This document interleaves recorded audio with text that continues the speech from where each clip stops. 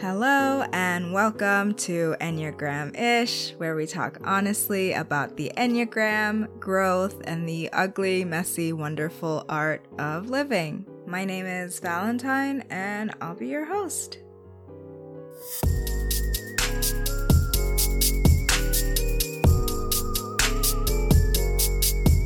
Hello friends and welcome back to episode 15. And as we start to wind down this season, I'd like to take a step back and discuss the concept of personality. It may seem obvious, but think about it. We so heavily identify with our personalities, but when pushed, how would you define it?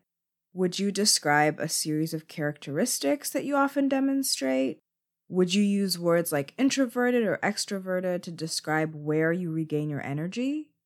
Or would you say it's something that changes? And if so, how do you know? Would you measure these changes by how other people receive you or through some sense of internal knowing? And what do these questions have to do with typology systems like the Enneagram? I have no answers, but I do have some thoughts, so let's get into it.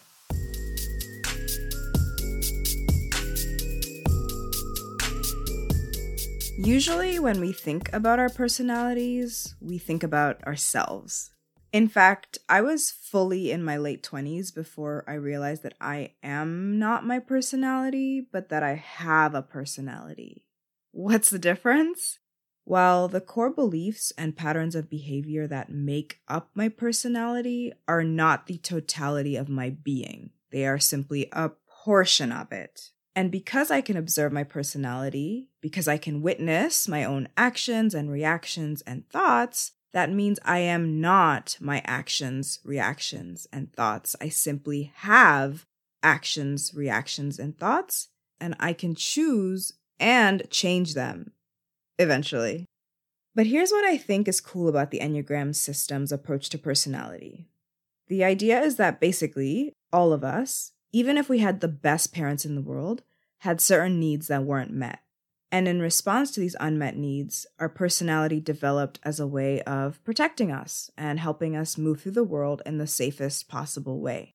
And this is how we end up with certain ways of viewing the world as adults that may not be serving us anymore because we needed them when we were children, but never really let go of them as adults.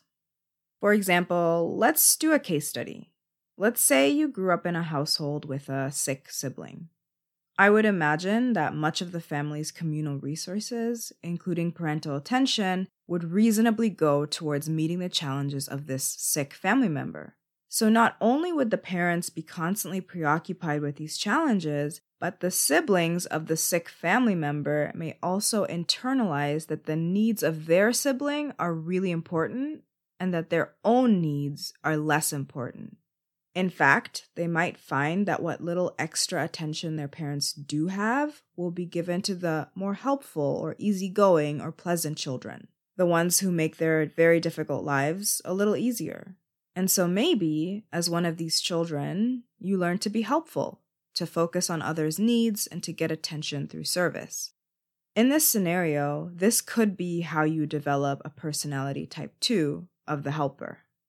So let's say you grow up as a type 2. You become your own person with your own life. However, your worldview and your personality is still very much colored by your early life. So you might find yourself unconsciously recreating certain patterns, perhaps where you're attracted to people who need you but who are unable or unwilling to give you much in return. Because this is familiar territory, your brain recognizes it. You might even believe that you genuinely don't need as much as other people need, and that being a good person is thanks enough for everything you do for the people around you. But you might still be very aware of all the things you do for others. And then maybe in some quiet moments, you have this small sadness inside of you that you can't explain. Or perhaps you find yourself snapping at people for being ungrateful or for not noticing everything you do.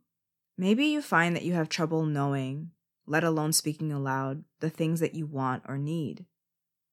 Now, this is just an example, but I think it's a good illustration of how aspects of your personality can be so helpful as a child and such a hindrance to the life you want to live as an adult. And here's where I think it's helpful to understand the backstory or the why of our personality.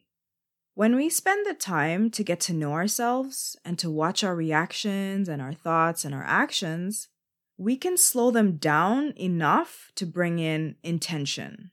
Do I want to be sarcastic or critical right now? Or is that just my automatic reaction to situations like this? Why is this my knee-jerk reaction? Am I happy with that? And I think there's a ton of value in this kind of self-inquiry. One of the common hesitations you'll hear people say about the Enneagram and many personality systems is that they don't like being put in a box. That the idea that a whole human being can be reduced to a simple set of characteristics feels limiting and untrue, and so they're not really interested. And I think there's some truth to this line of thinking. After all, if you're going to say that there are 9 Enneagram personality types or 16 Myers-Briggs personality types, then you are obviously putting people in pretty clear categories, and I can see how that would feel reductive. On the other hand, I believe that we are all, in our own ways, searching for something, be it meaning or truth or the divine or whatever, to give our lives a sense of resonance and purpose. We want to understand the why behind ourselves, others, and the reason things happen the way they do. And I believe we're happier, less stressed, and steadier when we find these pieces of truth wherever they may be. Finally, what a lot of people miss when they dismiss systems like the Enneagram is that if you spend enough time understanding the ins and outs of the box of your personality, you can actually wind up releasing those patterns of behavior because they're not a mystery to you anymore, and because you've evolved into being able to choose how you will and will not show up in the world. And that, my friends, feels like freedom to me.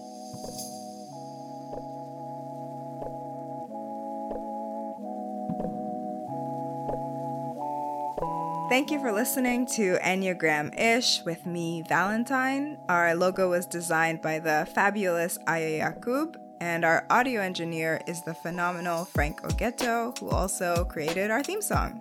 If you're liking what you're hearing, please like and subscribe on your platform of choice, and come hang out with us on our Instagram page at Enneagram_ish. If you've got the time, consider leaving us a comment on Apple Podcasts because feedback is queen. Thanks again.